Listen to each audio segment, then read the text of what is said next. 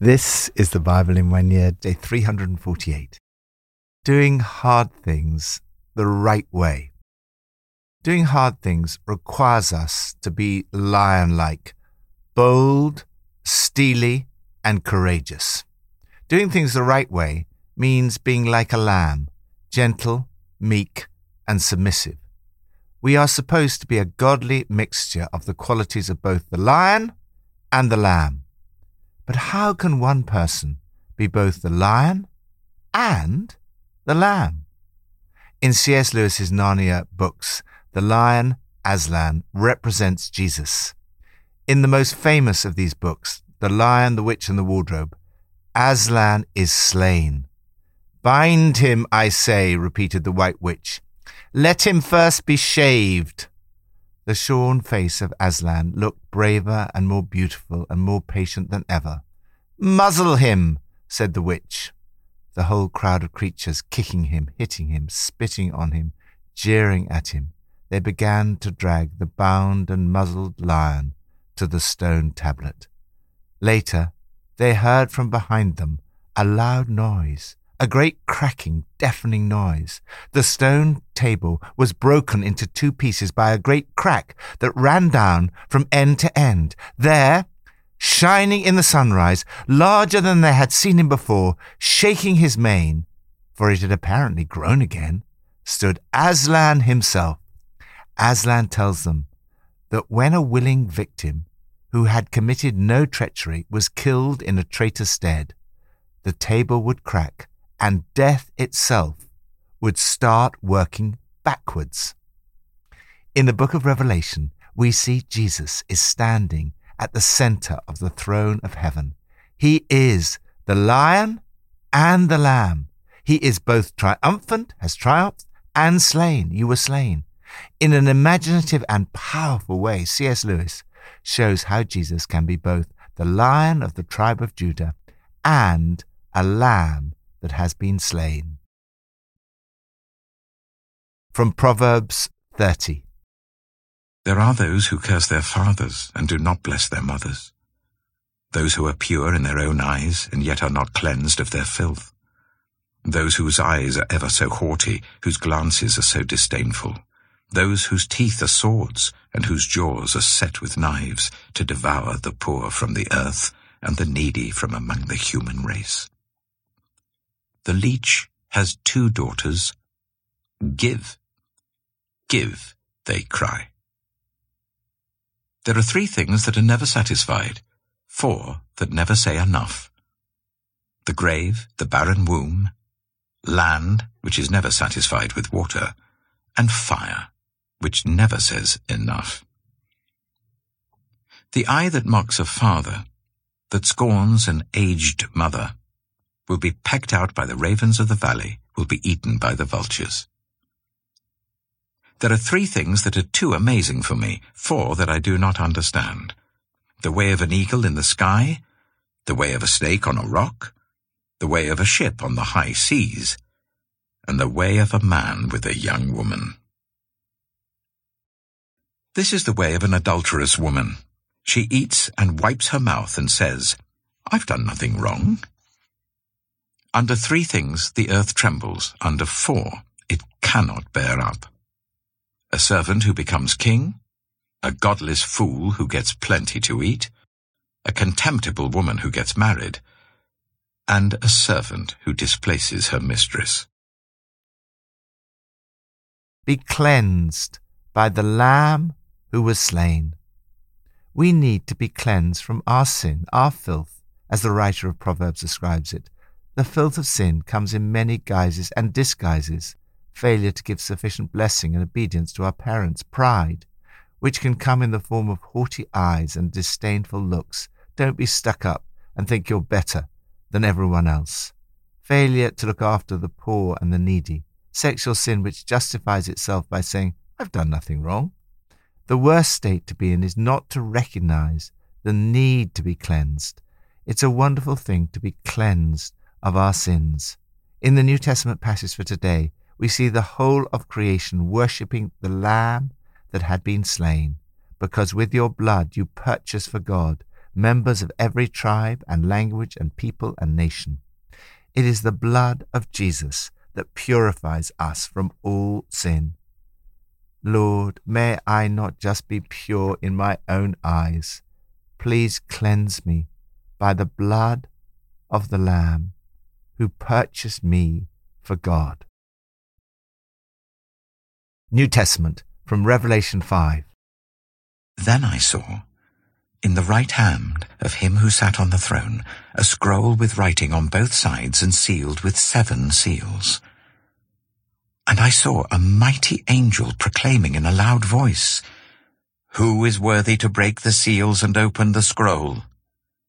But no one in heaven or on earth or under the earth could open the scroll or even look inside it.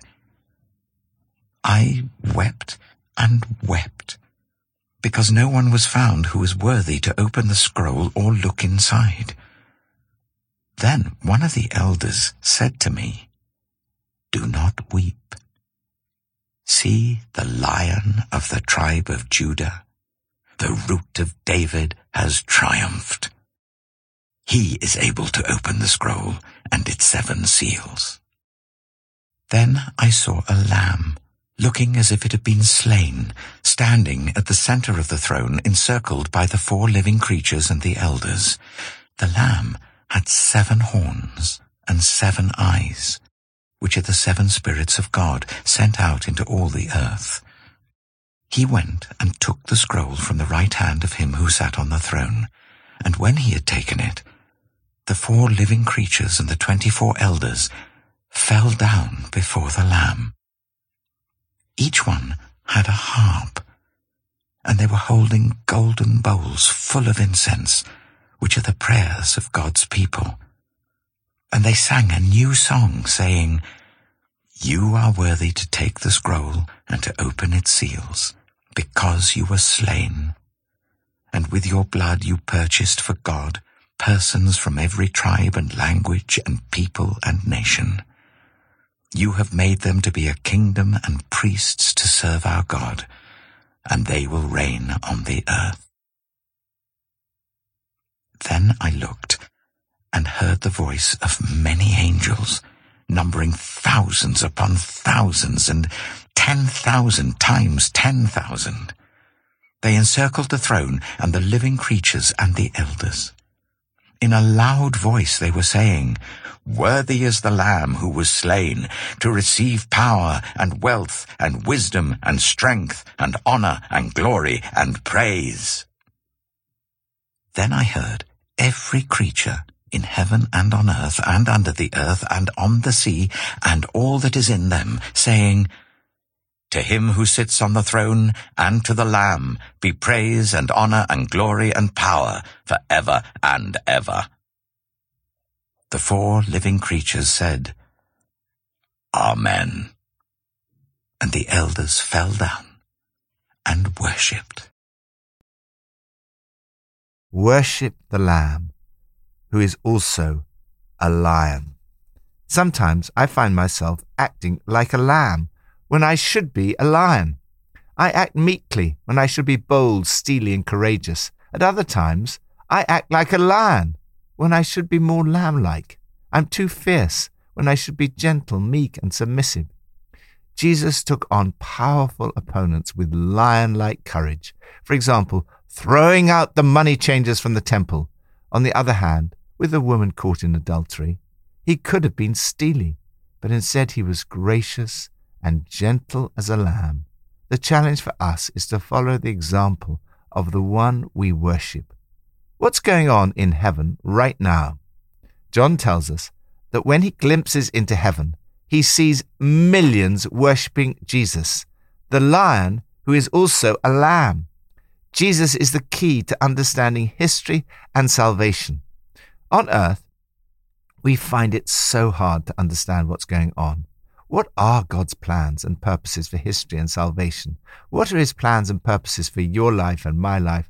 The scroll sealed with the 7 seals probably represents God's plans and purposes. No one in heaven or on earth or under the earth is found worthy to open the scroll or even look inside it, except for Jesus, the Lion of the tribe of Judah, who has triumphed. Here stands Jesus in all his majesty and kingship.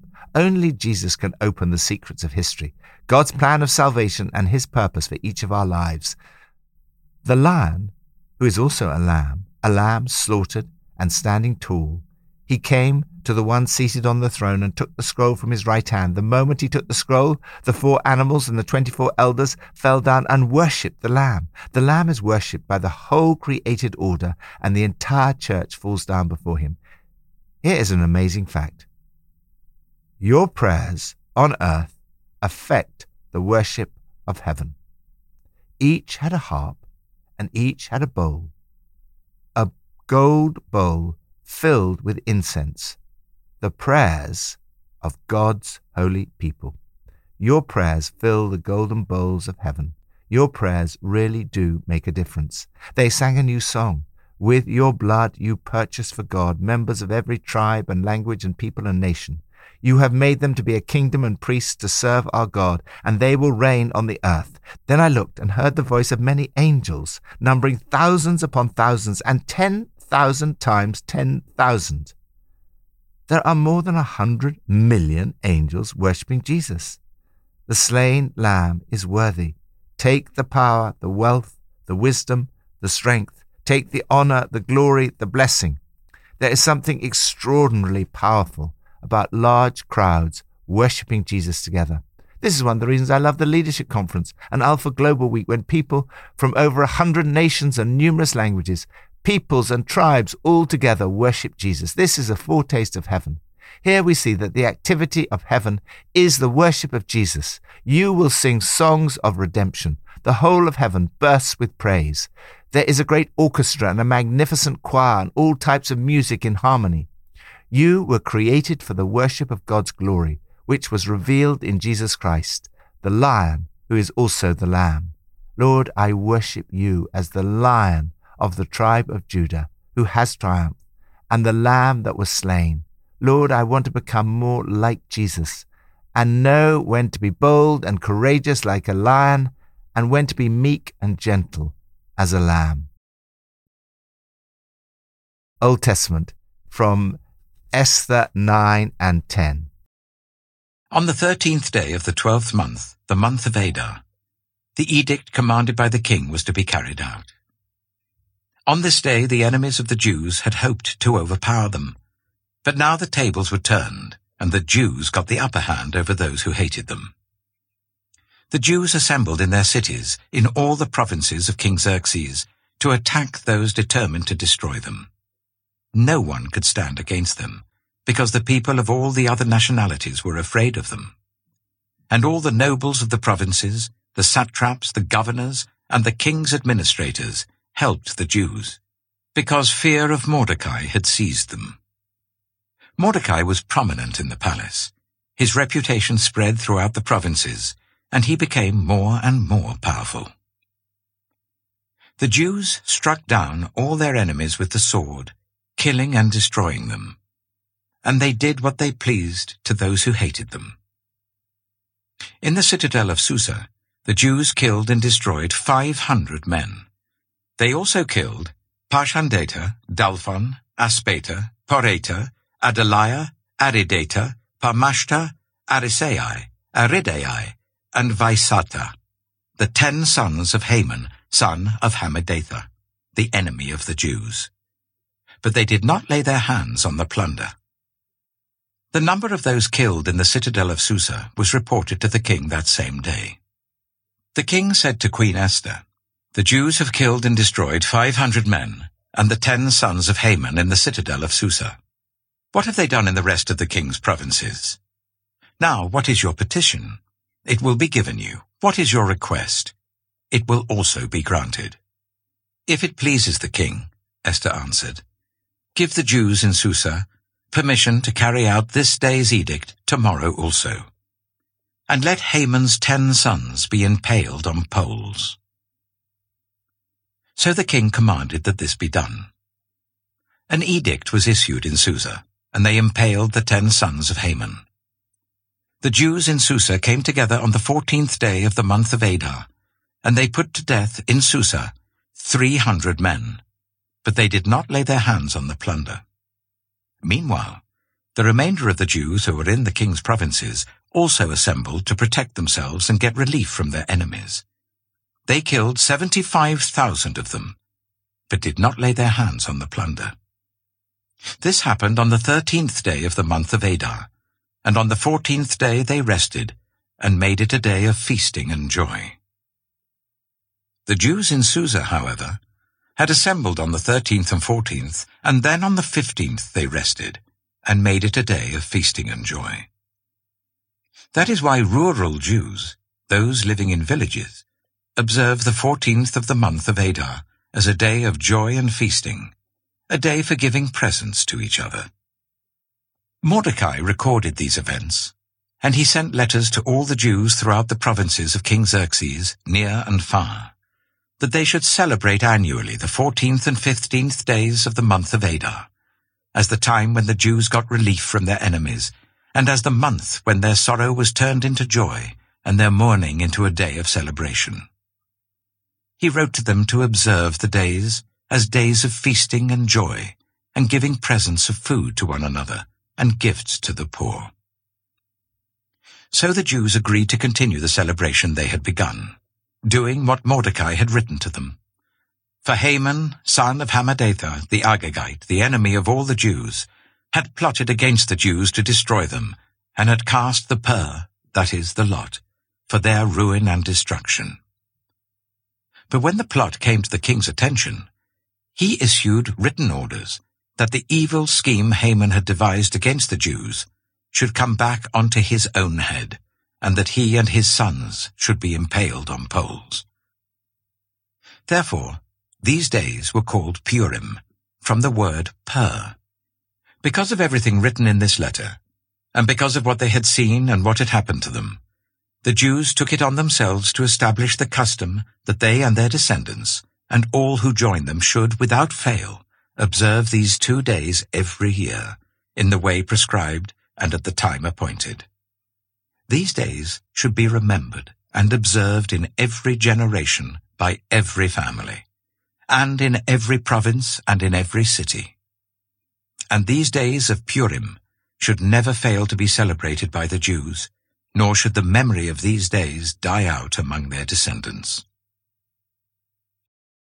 So Queen Esther, daughter of Abihail, along with Mordecai the Jew, wrote with full authority to confirm this second letter concerning Purim. And Mordecai sent letters to all the Jews in the 127 provinces of Xerxes' kingdom, words of goodwill and assurance, to establish these days of Purim at their designated times, as Mordecai the Jew and Queen Esther had decreed for them, and as they had established for themselves and their descendants in regard to their times of fasting and lamentation. Esther's decree confirmed these regulations about Purim, and it was written down in the records. Esther chapter 10.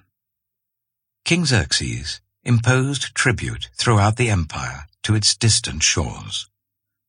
And all his acts of power and might, together with a full account of the greatness of Mordecai, whom the king had promoted, are they not written in the book of the annals of the kings of Media and Persia? Mordecai the Jew was second in rank to King Xerxes, preeminent among the Jews, and held in high esteem by his many fellow Jews, because he worked for the good of his people and spoke up for the welfare of all the Jews. Celebrate the triumph of the Lion of the tribe of Judah. Jesus is the Lion who turns the tables on your spiritual enemies. He is the one against whom no one can stand. He is the cause of feasting and joy and celebration. Ultimately, he is the reason we give presents on Christmas Day, to celebrate his coming and his triumph. Esther is a type of Christ. That's to say, her life prefigured and foreshadowed Jesus. Humanly speaking, if it were not for her intervention, the Jewish nation would have been destroyed. Her action brought defeat to the evil one, Haman, and brought freedom, joy, and triumph to the people of God. And the tables were turned, and no one could stand against them. Trust God that in the end, whatever evil is planned against you will come to nothing. God has promised in Jesus to give you the ultimate victory. In the meantime, have the lion-like courage of Esther and Mordecai, and their lamb-like willingness to sacrifice their lives in obedience to God's purpose. This led to God's people freeing themselves from oppression. They celebrated with much food and laughter, laughing and feasting, their day for parties and the exchange of gifts. These events foreshadowed the great event of the triumph of the Lion of the tribe of Judah, the Root of David, through the life, death, and resurrection of Jesus. He brought about sorrow turned to joy, mourning somersaulted into a holiday for parties and fun and laughter, the sending and receiving of presents and of giving gifts to the poor. This too should be part of our celebration.